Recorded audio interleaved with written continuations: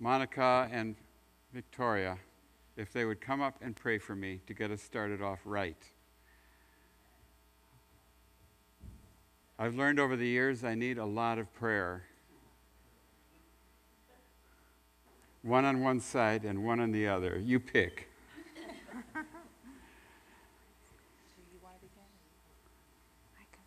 Okay.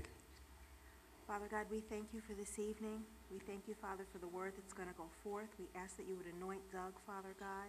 Fill him with your wisdom and your knowledge, Lord God.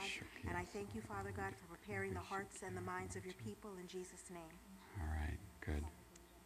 Father God, we just come before you in the name of your Son, Jesus. We thank you, Lord God, for the purpose for which you brought Doug here tonight, Father. We thank you, Lord, that he's following in the footsteps of Jesus himself, because Jesus was a great storyteller. And we thank you, Lord, that you have brought him to release stories.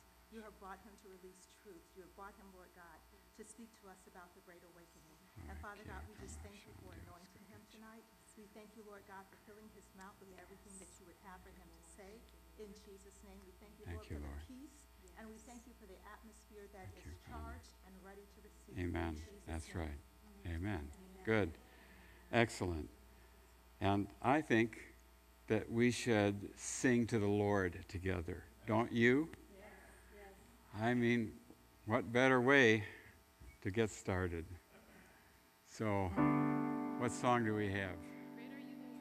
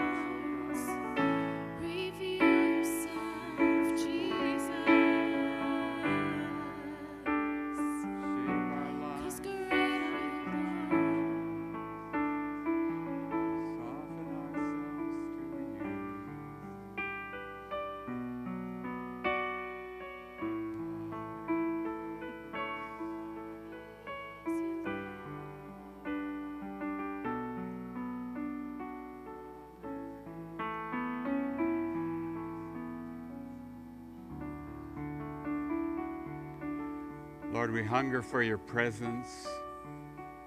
We are desperate for your presence. Especially, Lord, when we see what you've done in the past, when we discover the power that you have poured out from on high in the past, we get a taste of what you've already done. Then we say, don't forget us, Lord. We want those things in our midst. We want you. We want nothing but you. It's all about you and your presence. We ask for your kingly, regal, glorious presence in our midst, in our cities, in this place, the east gate of the nation, Father. We're asking you to show us how it works, how it goes, what happens. How do we attract your presence? So, Lord, we're asking you to teach us tonight about these things that surround your presence and your kingdom. And we pray it in Jesus' mighty name. Amen. Be seated.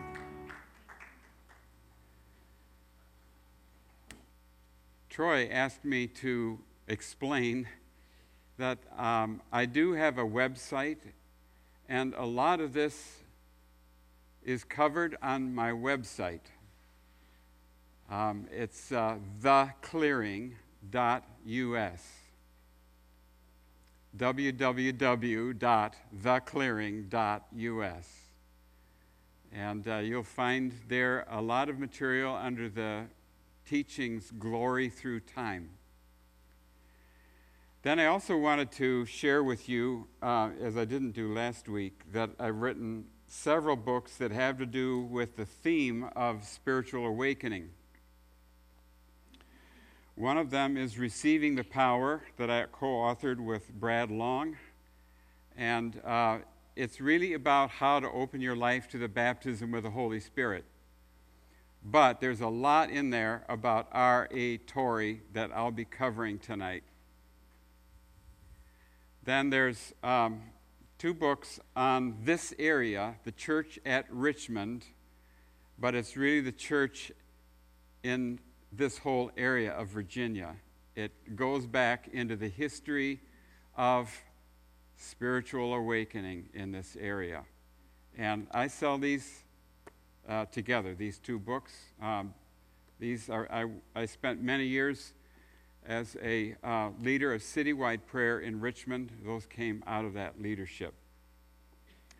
Then God first allowed me to do research on spiritual awakening by leading me to a spiritual awakening that happened among Native people in the Pacific Northwest. And what I discovered was many Native leaders heard directly from God about Jesus. That is one of the best kept secrets in American history. So I did an entire narrative about how that worked, how that happened in the Pacific Northwest, and that's what this one is about. And I try to keep them all at $10 so we don't have to trade pennies. All right. There have been a great many prophecies lately that we are about to enter into a third great awakening. And so that's why I felt it would be good if we studied those and then prepared for those. A lot of people don't even know what a great awakening is. So we've got two teachings that deal with God's history of great awakenings, what he's done so far. And really, Carla and my call to pray for the next great awakening happened when we learned of all the things God had done in the past, which frankly have been hidden from our eyes. So then God asked me to do research in all these things so that I could tell others what God has done in the past. And so I felt that in preparing for the next one of the best things that we could do is go over the history of the mighty deeds of God, which really have been hidden from our history books. And so each of these teachings kind of builds on the last one. Some of you were not here last time, so let me just quick cover that we went back to Acts 3, 19 to 21, which I have come to see as the most succinct description of God's plan for kingdom advance and the kingdom of God that we have in our Bible. And basically what that little passage does, which comes from Peter's second sermon, it gives a two-part process for the kingdom of God. First part, he's going to send times of refreshing from the presence of the Lord. We call these Great Awakenings. And the unique thing about these periods throughout history is the presence of the Lord. There is a presence that comes. You and I have not experienced this. We've never experienced a Great Awakening because there hasn't been one in our lifetime. But there is a profound presence that covers large areas. George Otis covers something like that in his Transformations videos, if you've ever seen those. But I look back in the past. I look at the history of it. He's looking at what's going on right now throughout the globe. But then there comes a shift in the progress of history. Jesus comes back to restore all things, as what it says in Acts 3:21. It's all about restoring all things to God's original intention for his creation. So there is no discrepancy between heaven and earth. And everything is in harmony. This is the job that Jesus has received, to return to restore all things. Okay, so we looked at that last time. But we're not quite at the place where he's come back yet, so we're in the previous time where it's all about times of refreshing from the presence of the Lord. So, but we're calling them Great Awakenings. So I'm going to, Troy, see if we can get this slide up. Are you eating popcorn? Oh. And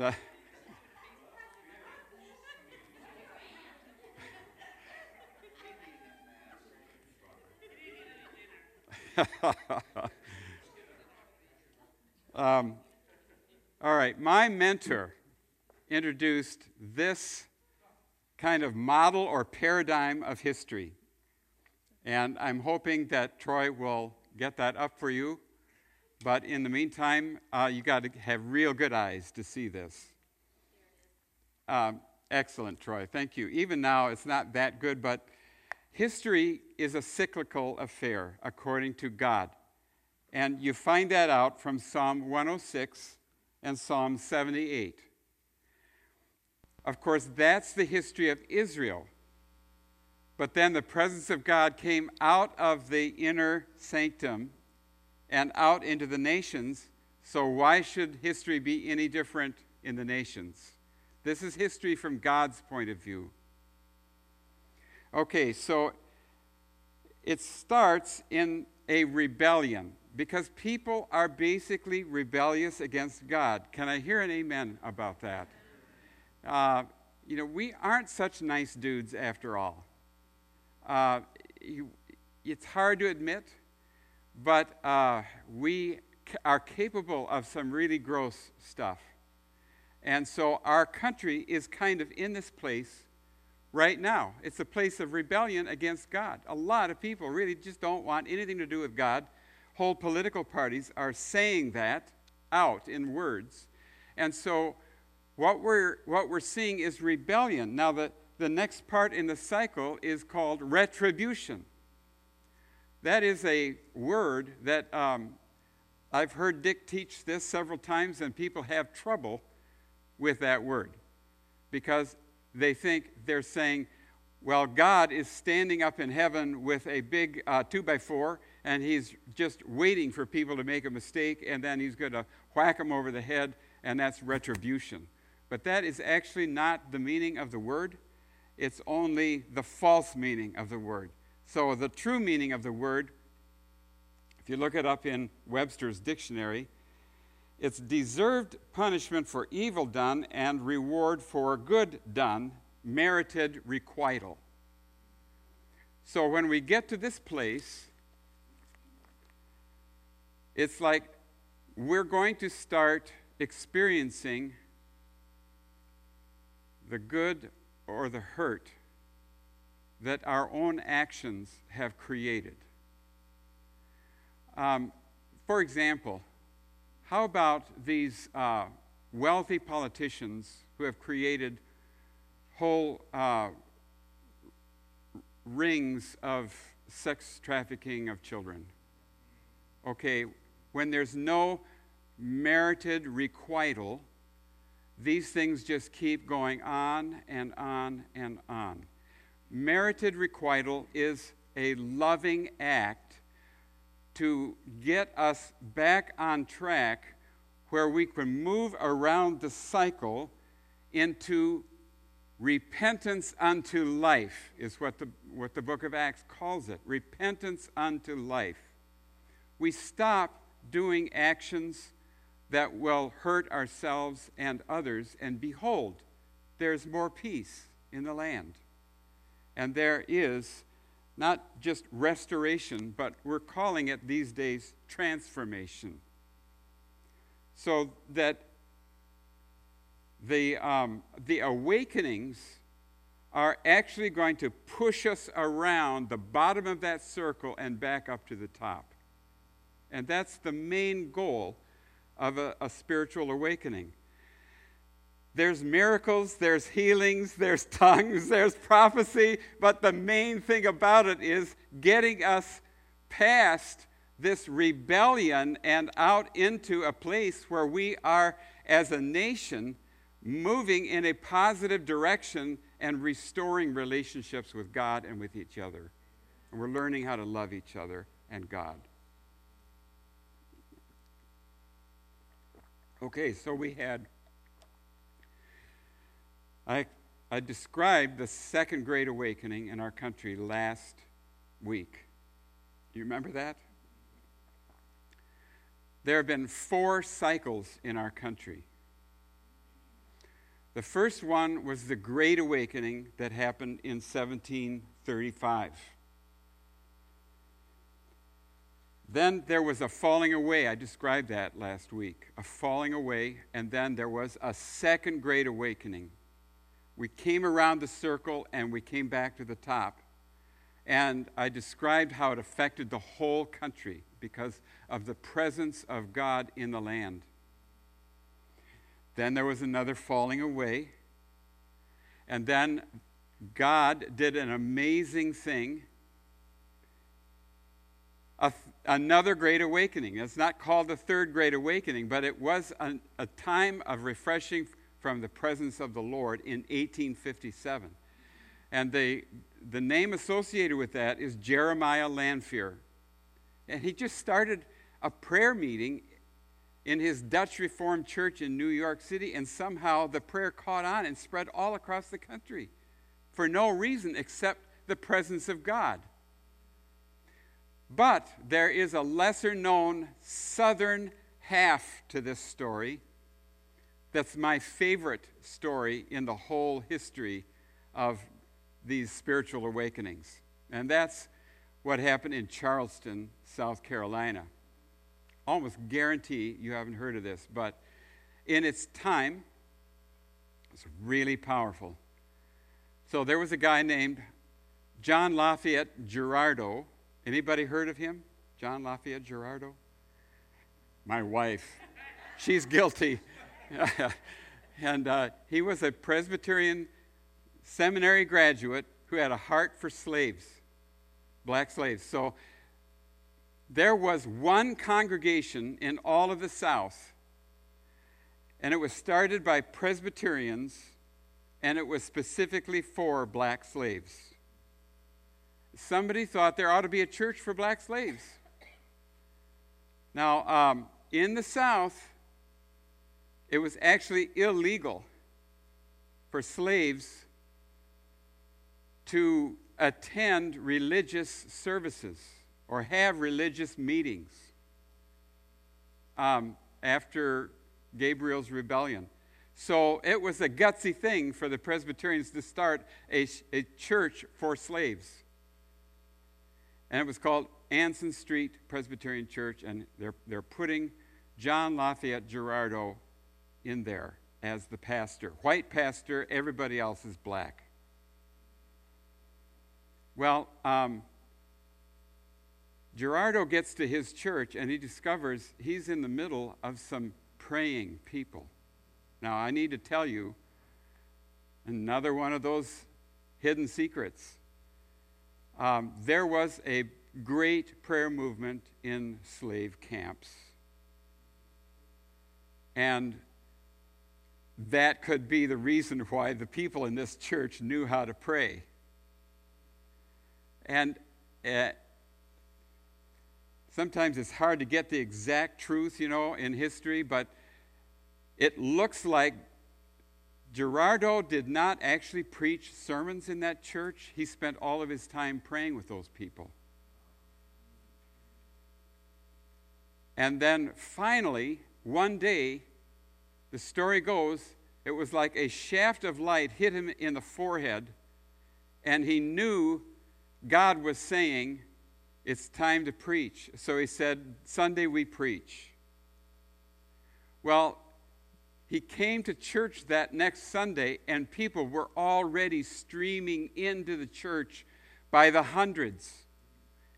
White people coming to a black slave church. And the power of God and the presence of God fell in that place, and instantly that church became a huge church.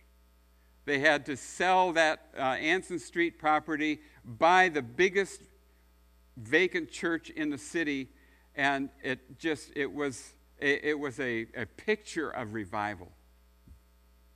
And so that was happening at the same time as the thing with Jeremiah Lanphier. Also, at the same time, revival broke out in Belfast, Ireland, and in Scotland, and these are the days of Charles Haddon Spurgeon in London. And so what you're starting to get is these seasons of spiritual awakening are masterminded by a God who is above it all. These are not just people who would like to have God show up. I'm trying to show you how this is part of God's total sovereign plan for the globe. You get this?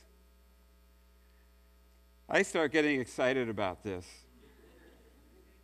Then, a time of falling away, Civil War, all of that. Revival breaks out in 1905.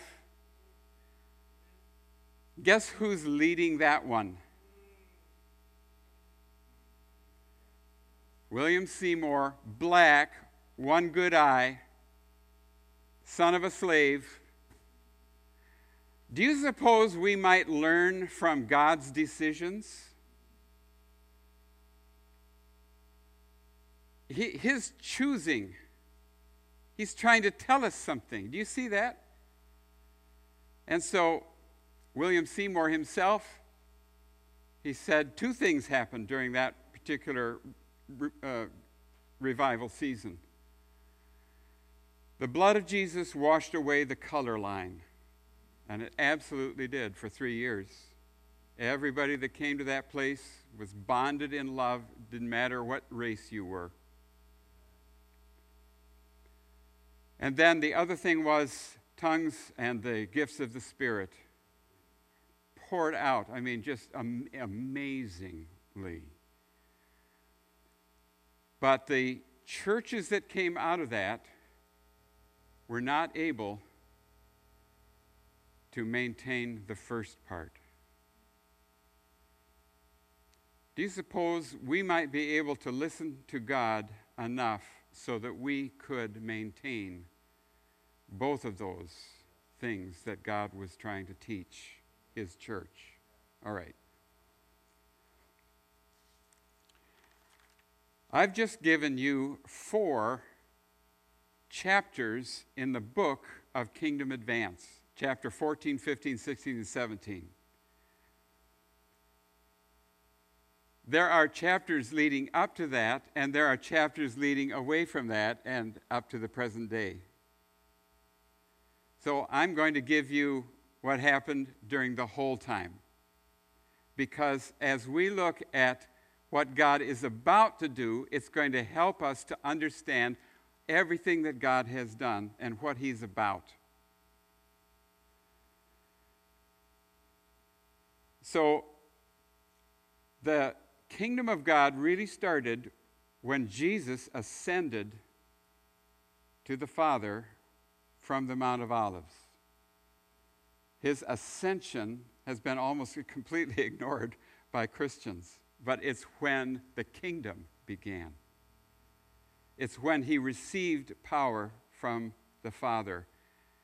And then the power was not worldly power and might, but it was the power of the Holy Spirit. I think most of you know that. It's not by power nor by might, but by my Spirit, says the Lord. Zechariah 4:6.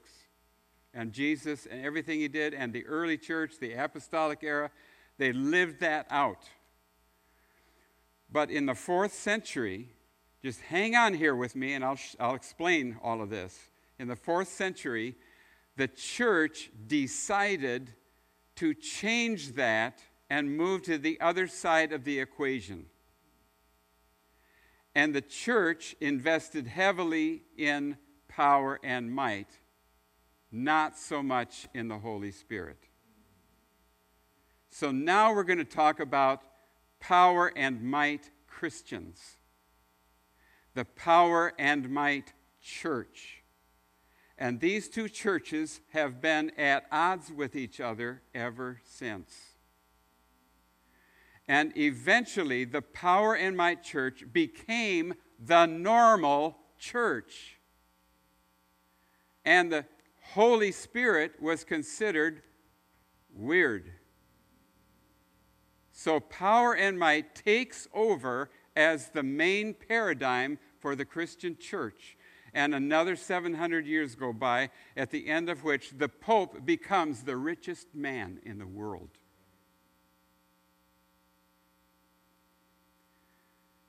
God is going to intervene in this situation and begin to pull the church back into the original vision, not by power nor by might, but by my Spirit, says the Lord. But it's going to be a slow, painful process because people do not like change.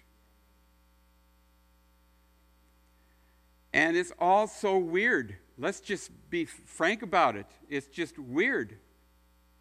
The things the Holy Spirit does are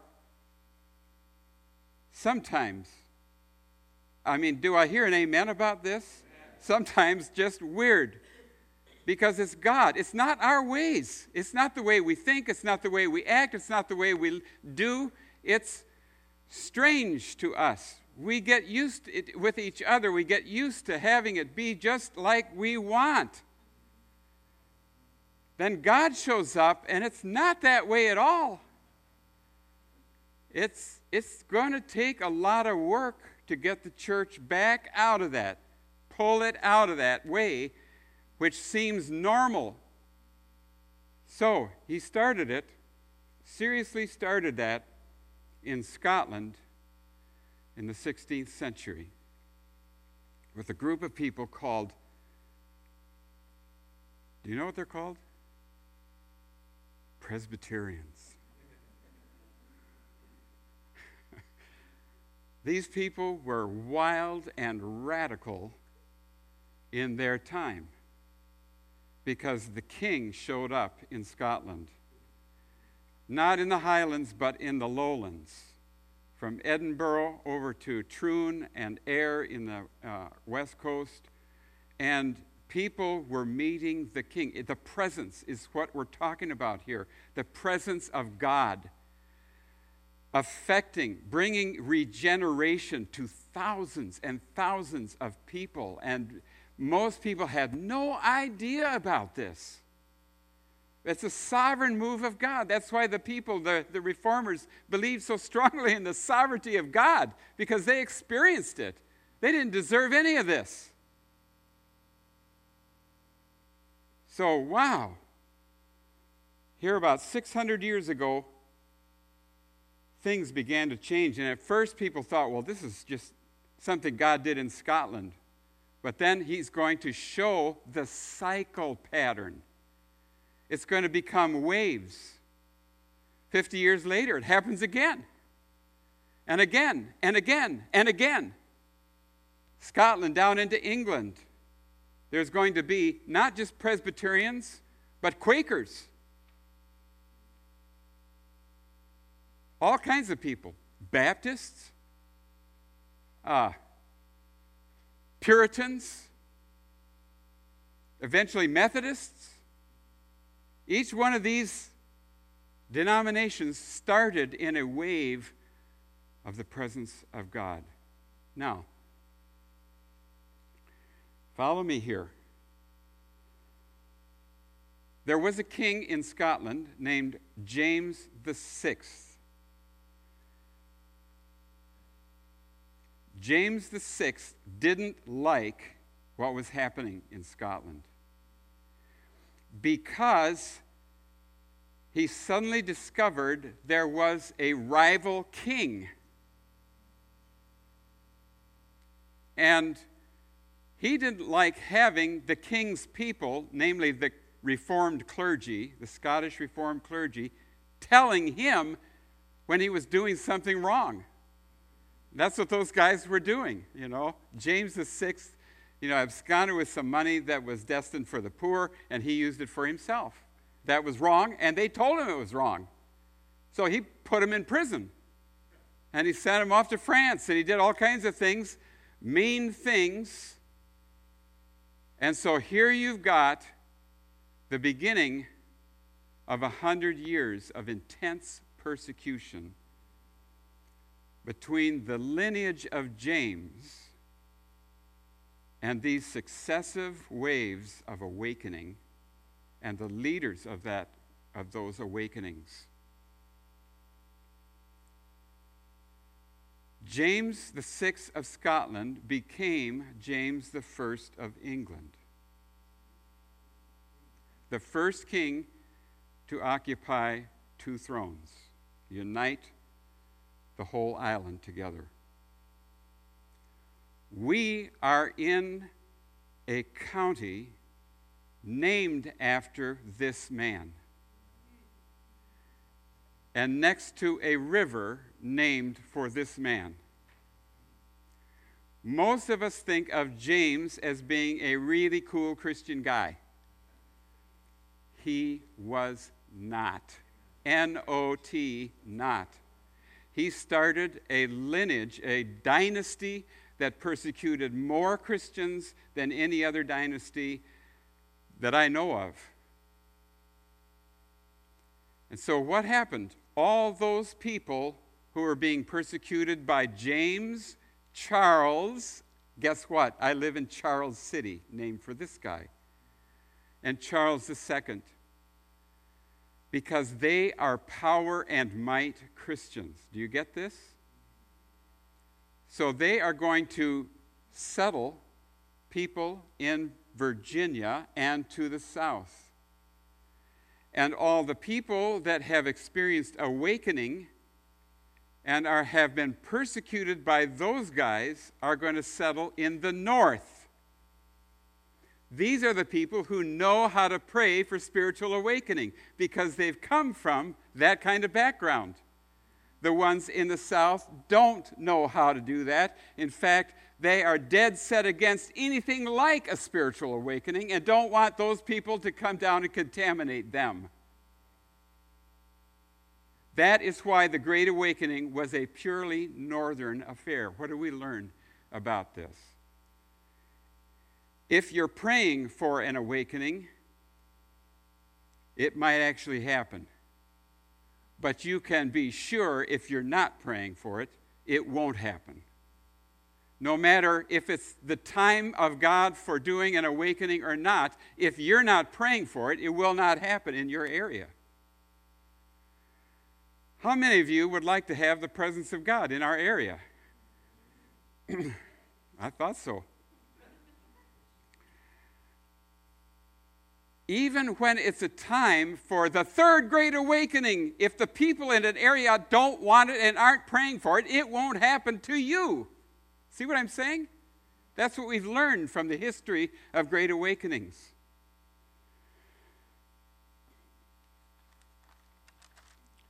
A lot of this is in my book, The Richmond Awakening, the tension between North and South, and the whole idea of what Christianity is.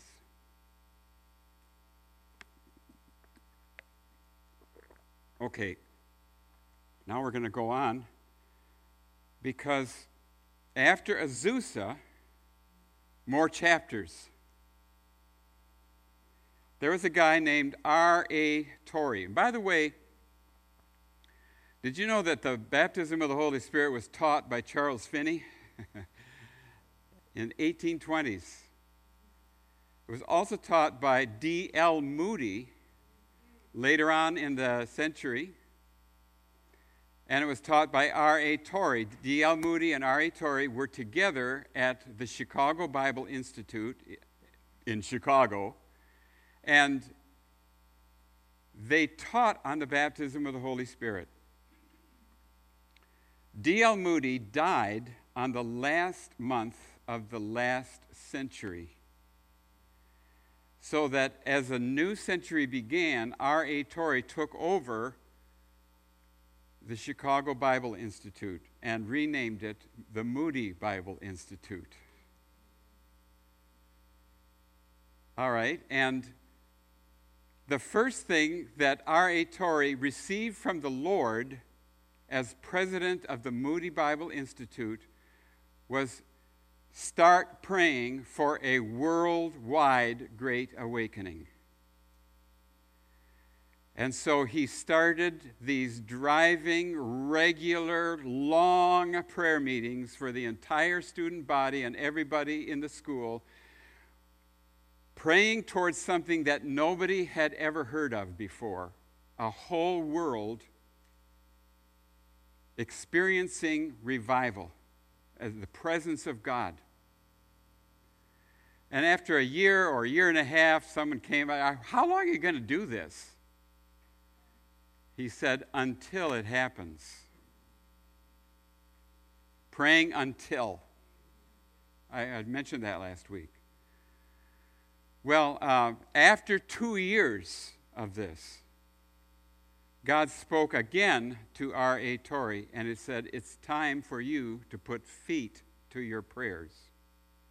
I want you to be a world revivalist. And I'm going to lead you out. So R.A. Torrey left all of his duties at the Moody Bible Institute. I mean, the guy was the president of a major school, and he goes for a year off on this tour. And he starts out in New Zealand. He preaches Jesus and the baptism with the Holy Spirit. Huge throngs come, and it's revival. He goes to Australia, same thing happens. He goes to India, same thing happens. And the leaders of the church in London get news of this, and they say, we got to have this guy come here.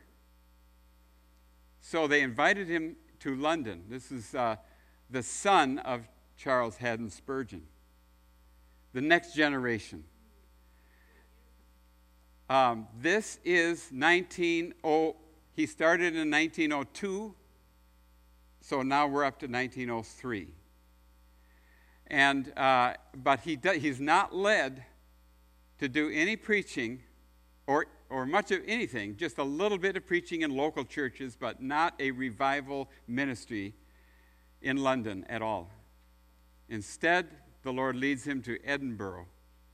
He goes up to Scotland, he preaches there, and in limited ways, revival breaks out. In Edinburgh, he goes to Glasgow, then he goes to Belfast, and just everywhere he goes, it's greater, it's bigger.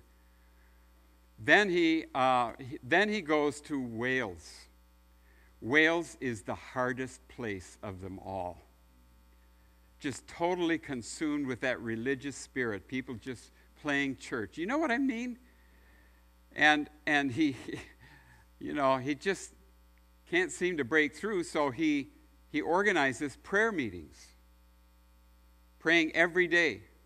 Starts with a few, gets bigger. Eventually he leaves.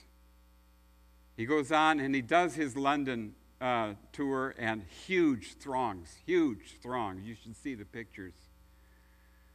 But it's those prayer meetings that he started in Wales that eventually turned into the Great Welsh Revival. I mean, the presence of God was so strong in Wales that the police didn't have anything to do. And so they formed themselves into quartets to go around to churches and sing, songs to the Lord. That was all they could think of to do. I mean, this is real. So now, there was a group of Presbyterian Welsh people who felt like God was leading them to go to India. And they went to some head-hunting tribes in the north of India in the Khassia Hills. Within a year, all of those tribes had converted to Christ. How do you explain this? It was an extraordinary thing happening in the mission field, and everybody was just astonished. And to this day, those people are on fire Presbyterians.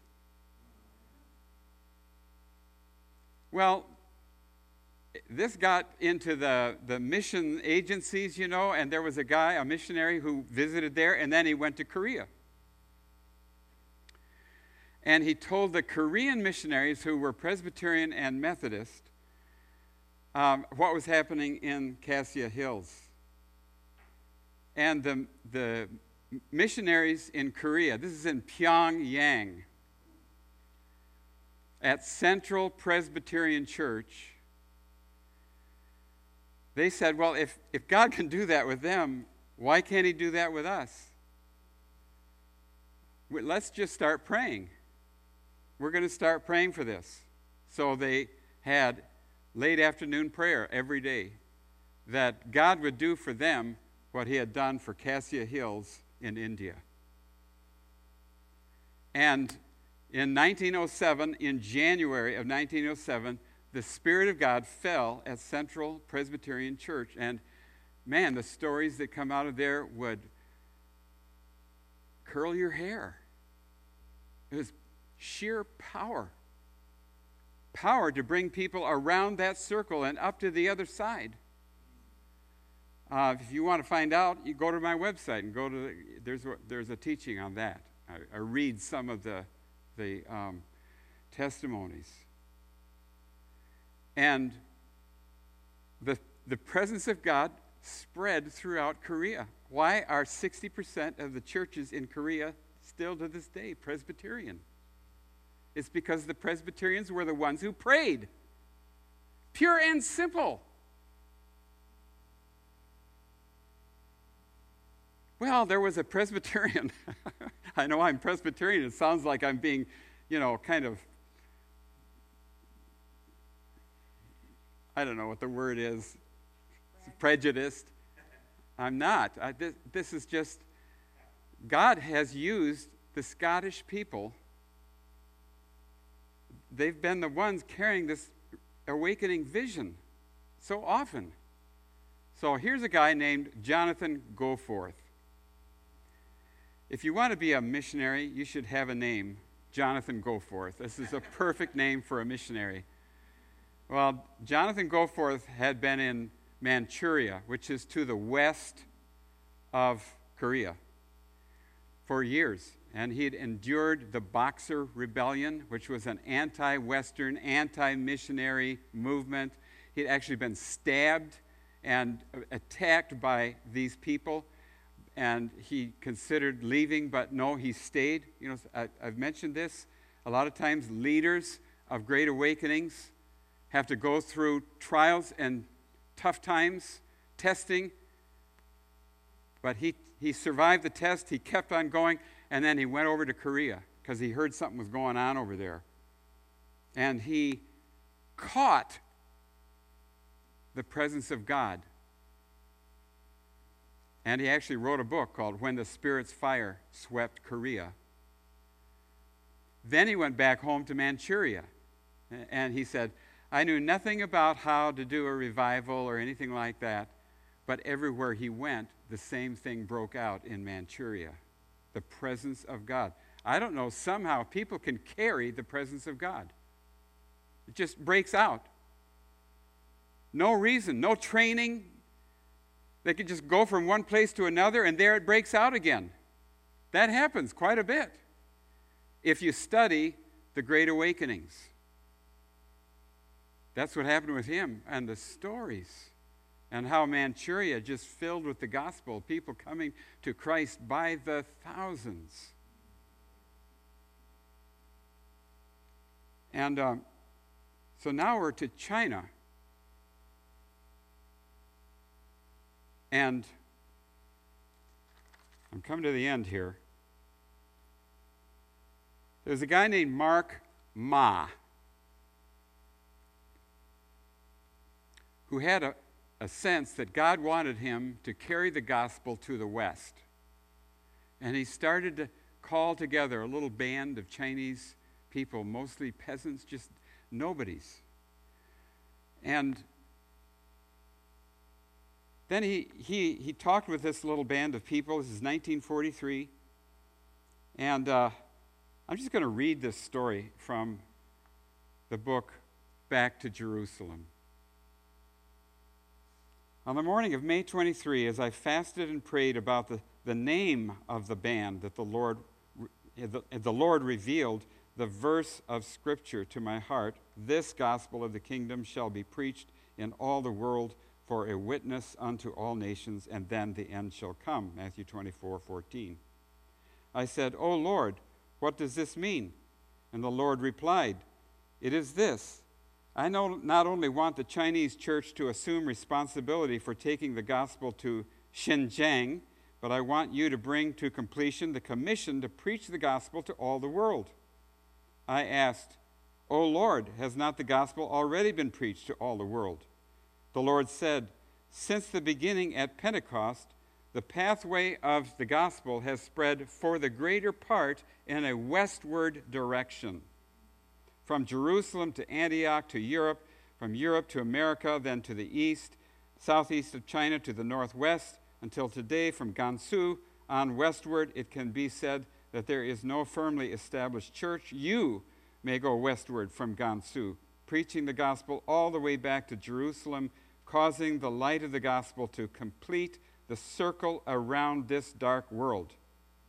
I said, O Lord, who are we that we can carry such a great responsibility? And the Lord answered, I want to manifest my power through those who of themselves have no power.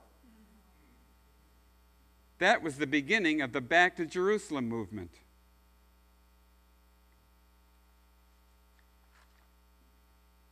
And it is going. Could you show that other slide? The last time we were in Jerusalem, we met a Chinese guy on the right. He was a leader of the Back to Jerusalem movement. and he was looking for property in Jerusalem to construct the headquarters of the Back to Jerusalem movement. He was just there for a few days, and we happened to catch him. It's one of those meetings that only the Lord can put together. And so there we were in the presence of this guy. We gave him some teaching on a flash drive, and I know they're using it. And what this shows is this is real. This is happening right now. I mean, the whole missions of the... See, the church has spread the gospel in all directions. But the times of refreshing have gone mostly in a westerly direction. I don't know why. I'm just reporting it to you. And so we've seen that whole... I've given it to you tonight. The whole way around the world, and it's now coming back to Jerusalem. So you ask yourself, what time is it?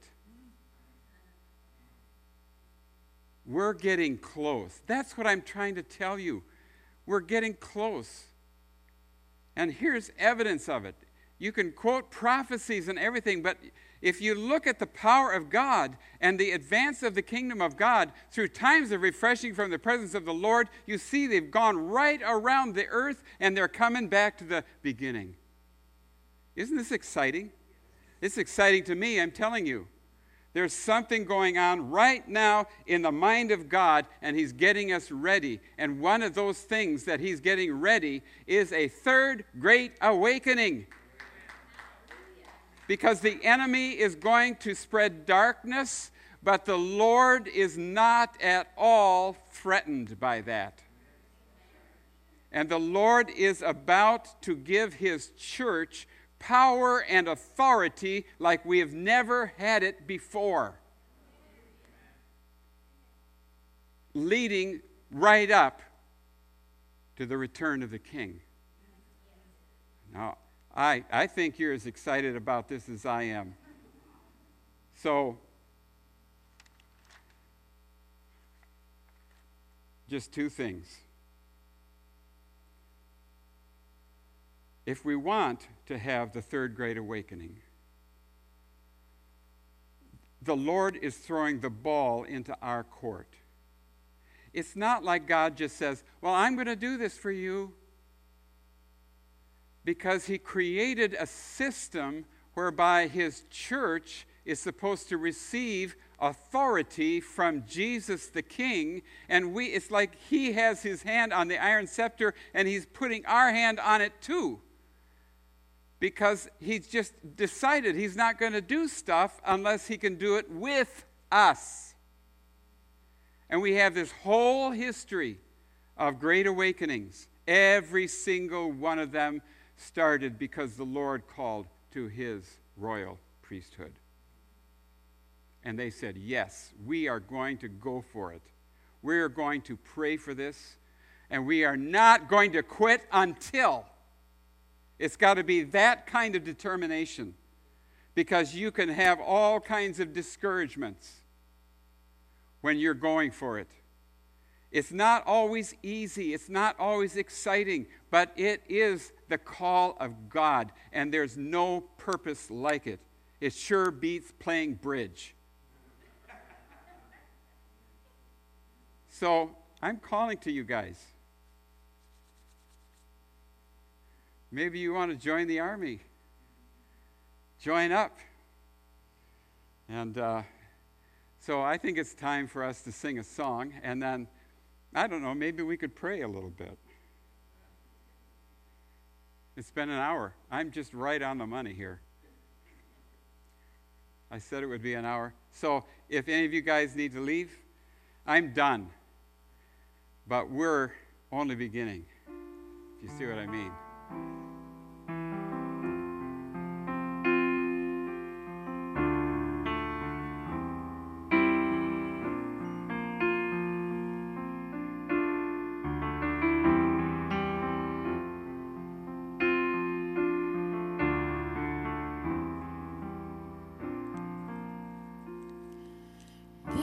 must be more.